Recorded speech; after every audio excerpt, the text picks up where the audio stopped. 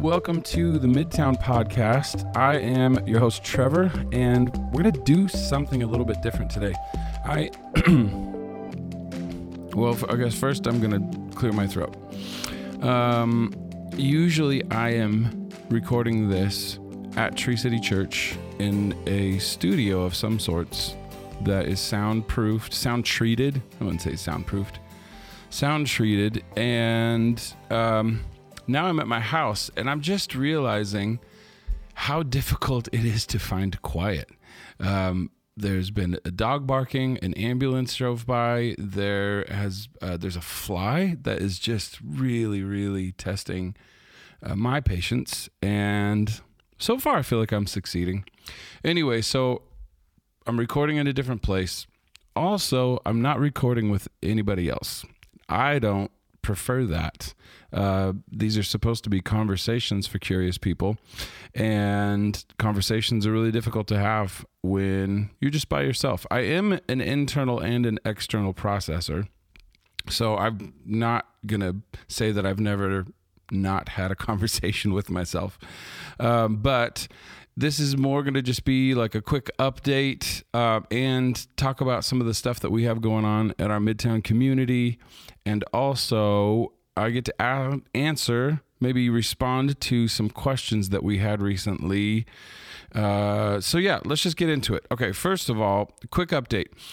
Midtown is this crazy big idea that I had a while ago, but we're like moving forward with it. Part of it is the Midtown community, the people, and we are meeting. We're meeting every week. We're doing some things like we've got a worship gathering that we get together. We sing some songs. We have, more of a time of learning. It's not always the same thing. It's not always just monologue from one person teaching, which has a place, but it's also small group discussions. We're watching videos. We're exploring. We're exploring things that matter hopefully through the lens of Jesus and how Jesus would respond and react, and how a disciple of Jesus would respond and react to our current issues that we're facing every single day. But also, we also meet for just community time, get together, play games, eat ice cream, stuff like that. And then we also serve in our community, trying to meet real needs. And we've done a bunch of stuff, and that's called Midtown in Action. We've got one coming up. We're going to an elementary school to put together some bookshelves and just help them get this year started off right. So anyway, great stuff. And that's the church part. That's the community part, the people part. But then there is Midtown Collective, and I am actually in talks with an architect firm. We were going through and looking at blueprints and trying to figure out what this building is going to end up looking like. And it is supposed to be a place for community, but especially a place for people to find purpose and community. And we're talking pretty massive coffee area, Midtown Coffee and Tea. We're talking about a venue, a multi-purposed venue that can be used for nonprofit events or concerts or shows or a worship service. And then looking at a place for kids for social and emotional learning and development, and then also Midtown Studios. So podcasting like this, or a photography area, a video area, a rehearsal space for bands, and possibly even tracking and stuff like that. Outside, we'd love a community garden. We would love a kitchen to be able to process and prep any foods and stuff. But anyway, there's a ton of stuff that we can do with this place. And that's moving along, and I'm really excited about it. We've got some people that are excited about it. Obviously, my brain and my energies are kind of split between a couple of different places, but I can see how it's all connected for me. So anyway, that's just a quick update on where we are with the building. There'll be more coming out later.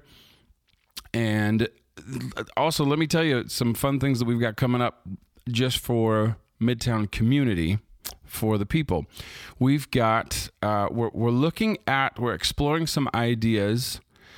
So we've got, coming up next, we're going to define love. We want to not like get this, word for word, and this is the way that it is for the rest of time. But we just want to explore this idea of what is love? What did Jesus mean when he mentioned or talked about love? What does it mean when we say God is love? There's just a bunch of stuff that we could explore with that. And then after that, after we kind of get some sort of a working definition or an understanding or an idea about love, we want to ask the question, is it possible to become more loving? If this is the goal, how can we become like that? Does it happen in an instant if we say the right words and we believe the right things? Or is there something else involved in becoming more like love? How do we change? How does anybody change? And for the better or for the worse, I guess. And who decides what better and worse is? There's a ton of questions.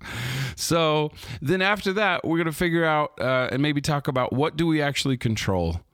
That's been a big thing for me for a long time. In fact, as I'm parenting, I've got a 9 and a 4-year-old. And so often I find myself talking to my 9-year-old and saying, hey, I know that you want to control your sister, but you can't. You can only control yourself. And so we've got to figure out, how do we control our emotions, and how do we control our actions and our attitudes and our behaviors and all that, and not let somebody else dictate what we are, what we become. Anyway, that's going to be a fun one. So, and then all of that came from, well, it didn't specifically come from this, but we've been in the book of John, and man, the author of John, the gospel according to John, it's an incredible piece of literature, of art, of beauty. It's got such an incredible design to it. And John really wants to persuade anybody that is reading this to believe that Jesus really is who he said he was, and that life is found in him, that light he is the source of light, of knowledge. And we just have been discussing that. But one of the things that we did was, so we did an introduction to the book of John, and then we had a little bit of a panel discussion with my friends Bill and Joanna, and just discussed like what are you guys gleaning from this? What's the Holy Spirit doing in your life as you read through the life of Jesus according to John? And while we were doing that, we had Slido up, and people were asking questions. We didn't get to respond to all of them, so I just wanted to take a quick opportunity to respond. And here's the deal. This is where I wish I had somebody else. I'm here home with my 4-year-old. Maybe I should get Tay out here, and we could dialogue. But yeah, because again, I don't know anything. I don't know everything. And this is part of what Midtown is all about. I find myself in the middle so much, where I'm trying to see both sides or all sides of a certain issue, and I just can't. I have a limited perspective. And so I do want to respond, just because some of these were fantastic questions. And so remember, all my responses really truly coming from my own experience, from my own traditions. I try to use logic and reason, but then I also recognize that there's a spirit active in me, and it could be a Holy Spirit or it could be a selfish spirit. And so I'm trying to discern all of that when I respond to these. So here we go. And some of these questions may not make sense if you weren't a part of our gathering when we were talking and exploring the book of John. But here's one that's a little bit open-ended, I think. So one of the questions we got was, could you explore the difference between a demanding faith versus an invitational faith? What does that look like? That is interesting. I guess for me, most faiths, I guess, are we talking about like a denomination or a world religion or just an ethic, I guess. All faiths are technically invitational. When they become demanding, I think that's when you're getting into like a cult, or not to make light of this, but also something that comes to mind is something like North Korea, where you don't have freedoms to believe a certain way, at least not to the inability to express your faith or your beliefs, right? So, actually going back to Mark Sayers, pastor in Australia, one of the things that he has said, which has really, really made a huge impact on my life, is that human flourishing exists when we have three, spiritual reservoirs filled in our lives. A reservoir of freedom, the ability to choose right and wrong and to live that out. A reservoir of community and a reservoir of purpose. And so, but just sticking on that freedom part, this is something I think that, well, at least I know I take for granted in America daily. The ability to express my beliefs. And I think that is something that's really, really powerful, but it's also created some incredible tension and just conflict even in America, right? Like, I believe this, but this other group believes this, and we can't we can't coexist peacefully because of our different beliefs, or the inability again to express those beliefs. Because I think there's a difference. Belief to me is very internal, but then how do you express that belief? It's through your actions and through your words. So again, in a sense, faith technically is invitational. You can believe whatever you want. And ultimately, I think this is where, at least for me, reading through the Bible, and especially through the Gospels, the way of Jesus is an invitation. Jesus invites everybody into a way of living, but he doesn't demand it. Jesus doesn't have a ton of commands. At least I don't read those. What I read when I'm reading through the gospel accounts is Jesus basically like telling you how the world works. The first shall be last and the last shall be first. No one can serve two masters. They will either love one and hate the other, or they'll despise one and they'll follow the other. This is kind of interesting. I've been reading C.S. Lewis again, Mere Christianity, and C.S. Lewis talks about natural law used to be more in the spiritual mythos realm, but then as science progressed, it became more of a scientific phrase, the natural laws, like the idea of gravity or energy or things like that. But what I read from Jesus is basically him saying, here are the natural laws of the world. The meek will inherit the earth. The poor in spirit will inherit the kingdom of heaven. He doesn't say you should be poor in spirit, or you should be meek, or you should serve one another. Even if you go to, in John, we just got through chapters 1 through 12. If you go to chapter 13, now Jesus begins his last, really, really powerful group of teachings to his disciples in the upper room. And one of the things that he says is when he washes their feet, it's this beautiful, beautiful scene that you see. Jesus washes all of his disciples' feet, which is just this incredible act of service and of humility. And when he's done, he says, I have given you an example. Like, that is invitational. I've given you an example. You now serve others. Now wash other people's feet. And so for me, I guess I'm exploring this by myself, which I don't love, but the idea of a demanding faith, that doesn't seem like the way of Jesus. That seems like the way of humans. That seems like it's the way that we do it. A demanding faith feels like there's some sort of a power structure which, we can't get away from, but that whoever's on the top is demanding that you act this way. They're trying to control your behavior. But anyway, I think just when it comes to faith, that's at least what I see is Jesus has this incredible invitation to follow him in light, in knowledge, in wisdom, seek for that from him. And then life happens when we do that. It's not that life is void of all suffering and pain and hardship, but it's just that we can experience life through following Jesus, and that our relationships will be better because of it. Anyway, here's the next one. Let's see. Power of political church and also the power and culture. Who sinned, his parents or this man? Was a big statement about the current culture and disability. So it looks like we have a little bit of dialogue going on in Slido.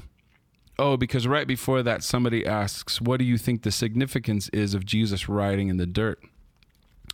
Oh, for me, I've heard a ton of things, a ton of different perspectives. And when I say ton, what does that mean? I don't know. I've heard many different perspectives. All the perspectives together, you put it on a scale and it equals a ton. No, I've heard this was giving Jesus time to think and process. I have heard Jesus might have been writing down sins of the people that were there. I've heard maybe Jesus was starting to write the law. And all of a sudden the people that want to condemn this person for sinning, and they're gonna try to stone her, Jesus says, he who is without sin cast the first stone. And so he's writing something. And so, man, the significance of that, I don't know. Maybe, John doesn't typically put something in that isn't significant. So there must be something there. I think though, the significance of that whole story is Jesus, Jesus' nature, his response. I often find him in the middle. So to the people that are condemning, he says, okay, yeah, so if you're without sin, cast the first stone. And obviously they all leave. But then to the woman afterwards, is there anybody left here to condemn you? All right, no, well, neither do I. But also, don't sin anymore. Go and sin no more. Again, we probably have to, I want to talk about sin too, chata or hamartia. The idea of missing the mark. I would love, that's probably a series that we need to look up, just like defining sin too. Anyway, okay. So I didn't really answer the significance. I quite honestly, I don't know. I've got ideas. There's a part of me that just resonates with the idea that Jesus was just taking time to allow people to answer their own questions. So, all right, let's move on. This next question will be interesting because if you weren't a part of our discussion, you might lose it a little bit. But we were talking about Jesus healing the blind man. And at the beginning of that whole story, somebody asks the question, hey, who sinned, this man or his parents, for him to be blind? But the question that we got from that is, our culture keeps those with disabilities marginalized. So what misconceptions do we have in our culture that continue to marginalize those with disabilities? What misconceptions do we have in our culture that continue to marginalize those with disabilities? Okay, my response to this, this is really personal for me on a whole different on many different levels. I just got back actually from the Camino de Santiago, walking it with my friends Justin and Patrick. Justin is in a wheelchair, and Patrick pushed him the 500 miles across the Camino de Santiago in northern Spain a while ago, 2014, and they since then have done these things called accessible caminos, where other people who have seen their documentary or read their books and also have some sort of a disability, they would like to do it as well. So I got to go with them in 2019. We had 10 other people in wheelchairs and one who was visually impaired. And we got to go for the last 117 kilometers, along with some other people that helped push and pull and guide and all that stuff. And then I got to go in 2022, 2 trips, just got back from them. We did the French way and then we did the Portuguese way.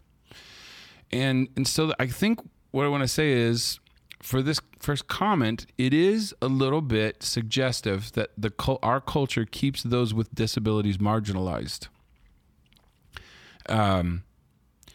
Some people, if they hear that, may disagree with that.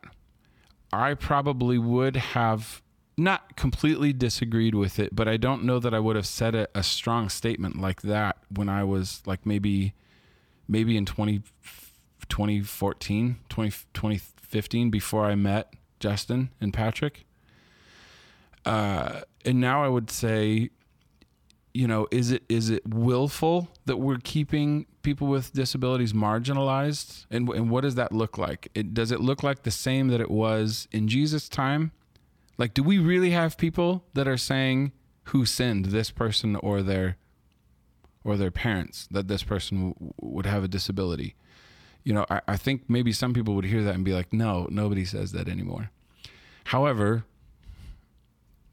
in 2019, I met an incredible person who changed my life forever, and I got to walk with her a lot on the Camino. You got a lot of time to walk and talk, and I got to hear her story and how she got even into a wheelchair, like the reason that she's in a wheelchair. And it's incredible that she's even still alive, but I'm so grateful that she is. She's had a huge impact on me, on her family, on people, on the community that she's a part of, and just the world. The world is a better place because of her. It was a better place because of her, no matter what. Like, what she was doing before was incredible. Is her life just as easy? Nope. No. It's just not. And I think this is the thing, is if you have or know somebody and you get to live life with someone who does have a disability, you can see that there seems to be just kind of an unawareness in culture of the struggle to try to navigate a city or a store or anything with a disability. If it's not thought through, if there's not ramps, if there isn't an elevator, if there isn't certain people to help, like, it's just really interesting. It is true that the world kind of revolves around and is built around this idea that everybody has the same gifts and abilities. And so that's just not the case. So as far as our culture keeping people marginalized, we've got some work to do. We've got some awareness to bring, for sure. But now I think the theological implications that we're getting to here, going back to my friend who I met in 2019, she is not in a church for probably a few reasons, but one of the main reasons is because of the things that were said to her and the way that she was treated by a church community. So if you're asking, me the question that, or maybe making that statement, that doesn't happen anymore. People don't say those kinds of things. Yes, to her they did. If you had more faith, you could get out of that chair. If you actually had faith in Jesus, who performed all these miracles and signs, God would do the same thing for you. And it hasn't happened. And believe me, she told me, like, here's all the prayers that were prayed. Here's the things that were done. And even more on a personal note, I guess I would say this too. Some of you know, my wife and I, we can't have biological children. And it has to do more with the fact that my wife, in fact, it's a miracle that she is alive. She had an incredible surgery done when she was 8 months old, and the doctors had to remove a tumor, which also they had to take her left kidney and the left side of her reproductive system out. And so that's made it obviously a challenge and, quite honestly, impossible for us to have biological children. And so from me, I can tell you the prayers that have been prayed and the things that have been said to us in a church setting, that, that if we had faith and somebody laid hands on Jamie's stomach in front of me and prayed for her womb to open. And with faith, well-intentioned it seems like, but it does still happen. And it feels like, this is where I want to tread delicately. I've also heard of stories of incredible things happening with people that had cancer and then they didn't have cancer, and the doctors say this, but this is what happened. And there are, so I'm not saying that can't happen, but I think that there is a difference between prescribing and describing. We have a particular story, Jamie and I do, but I'm not going to prescribe that story to everyone. Like, I would tell you that adoption is absolutely incredible. And we have two, I don't know if you want to call them miracles. They seem like it to us. And so I guess what I want to say is, I think that the people in that day, it seems like, this is my response to this question, okay? Remember that. This is just me, top of my head and my gut and all of my experience, blah, blah, blah. It seems like they are prescribing something to this person that the reason that anybody has a disability is because of sin. It's because somebody did something wrong, right? And that if you had faith, then you would be healed. Now this person is healed, and Jesus heals them, and Jesus does it for a different reason. He says it's not because anybody sinned; it's so that the glory of God can be revealed. And I think that, again, now, if you do a simple reading of that, you want to prescribe that scenario to all disabilities, okay? That, like, because Jesus did it in this instance, then Jesus will do it for everyone. But that's just not the case. Like, at least for me, when I read through scripture, there are a whole lot of people that aren't healed. In fact, there's a story in Matthew where Jesus has to walk over a group of people that all have disabilities to one person to say to them, do you want to be healed? Well, what about all the others, Jesus? And why do people have to come to you? In fact, there's sometimes when Jesus doesn't go, when the centurion comes and says, would you heal my daughter? Go home, your daughter's well. And the guy's like, are you sure? And he goes, yeah. And sure enough, he goes home and says, hey, when did this happen? And they confer. It was the time that Jesus said it. So sometimes so if that's the case, Jesus, if you don't even have to go, why did you have to go to Lazarus? Why didn't you just say it? Martha even says that. Like, if you would have been here, he wouldn't have died. So even the idea of trying to prescribe a way that Jesus heals, even just within scripture, like one way that that Jesus goes about this, that you can't even do that in scripture. There's so many different ways that Jesus shows up and that Jesus handles every situation. So I think maybe that's one thing that I would say in response to this idea of the misconceptions. Like, what are the misconceptions that we have in culture that continue to marginalize those with disabilities? And I'm going from more of a theological, from a spiritual realm. It's, if somebody shows up with a disability in your church, to try to prescribe a healing that you've seen happen in somebody else to them, that makes me nervous. And also the doubt and the despair and the absolute mistrust that can happen after that if something doesn't happen. I just don't think it has to do with the faith, with the level of faith. With how much somebody believes something. Because what I could tell you from personal experience is that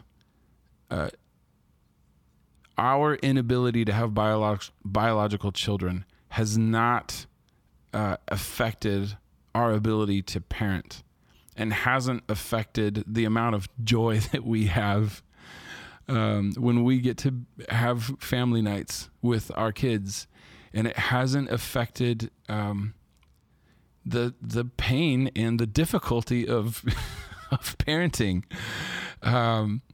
So I guess that is the main misconception that I would love to help is that if you still feel like, if somebody still feels like that if somebody has a disability that they are less than, or that God hasn't shown up in their life or something like that, I just don't believe that at all. And in fact, I just want to leave you with one more story and then we'll be done with this.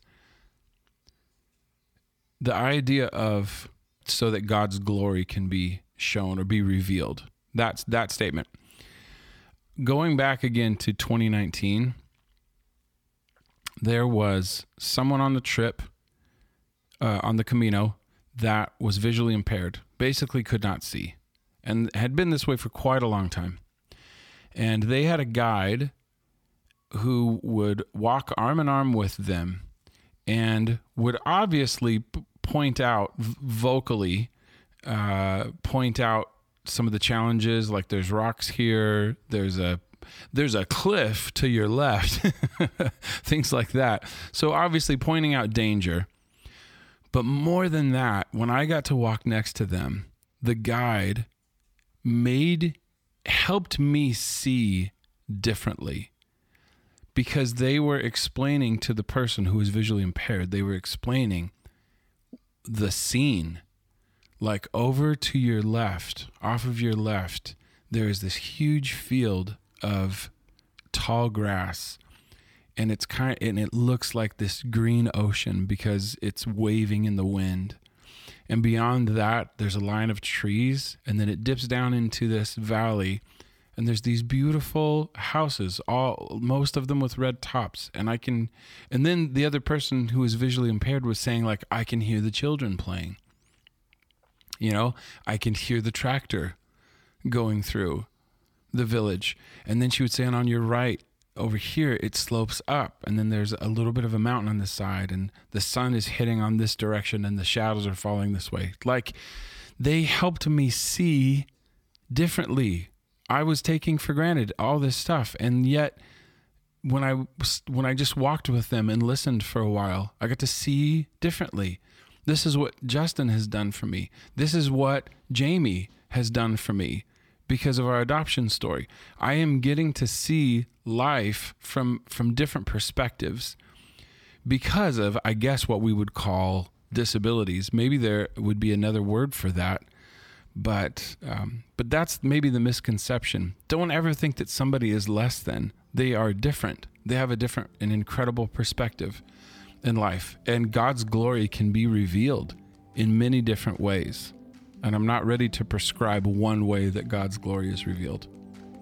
So, all right, there are still some other questions that we could get to, but per the usual, when I externally process, I can go for a while. So, man, thank you for sticking in with this one. Got some really, really exciting things coming up. Defining love. Can we become more like love? What do we actually control? And as always, man, if you can ask questions, or if you want to be a part of the Midtown community, if you're in and around this area, it's getting cool, man. It's getting cool. We're still small, but that actually makes it better to know people and get a chance to talk with people with different perspectives. And man, such a cool community that is happening right now. So I hope you have a great day, and I hope you make somebody else's day great too. Talk to you later.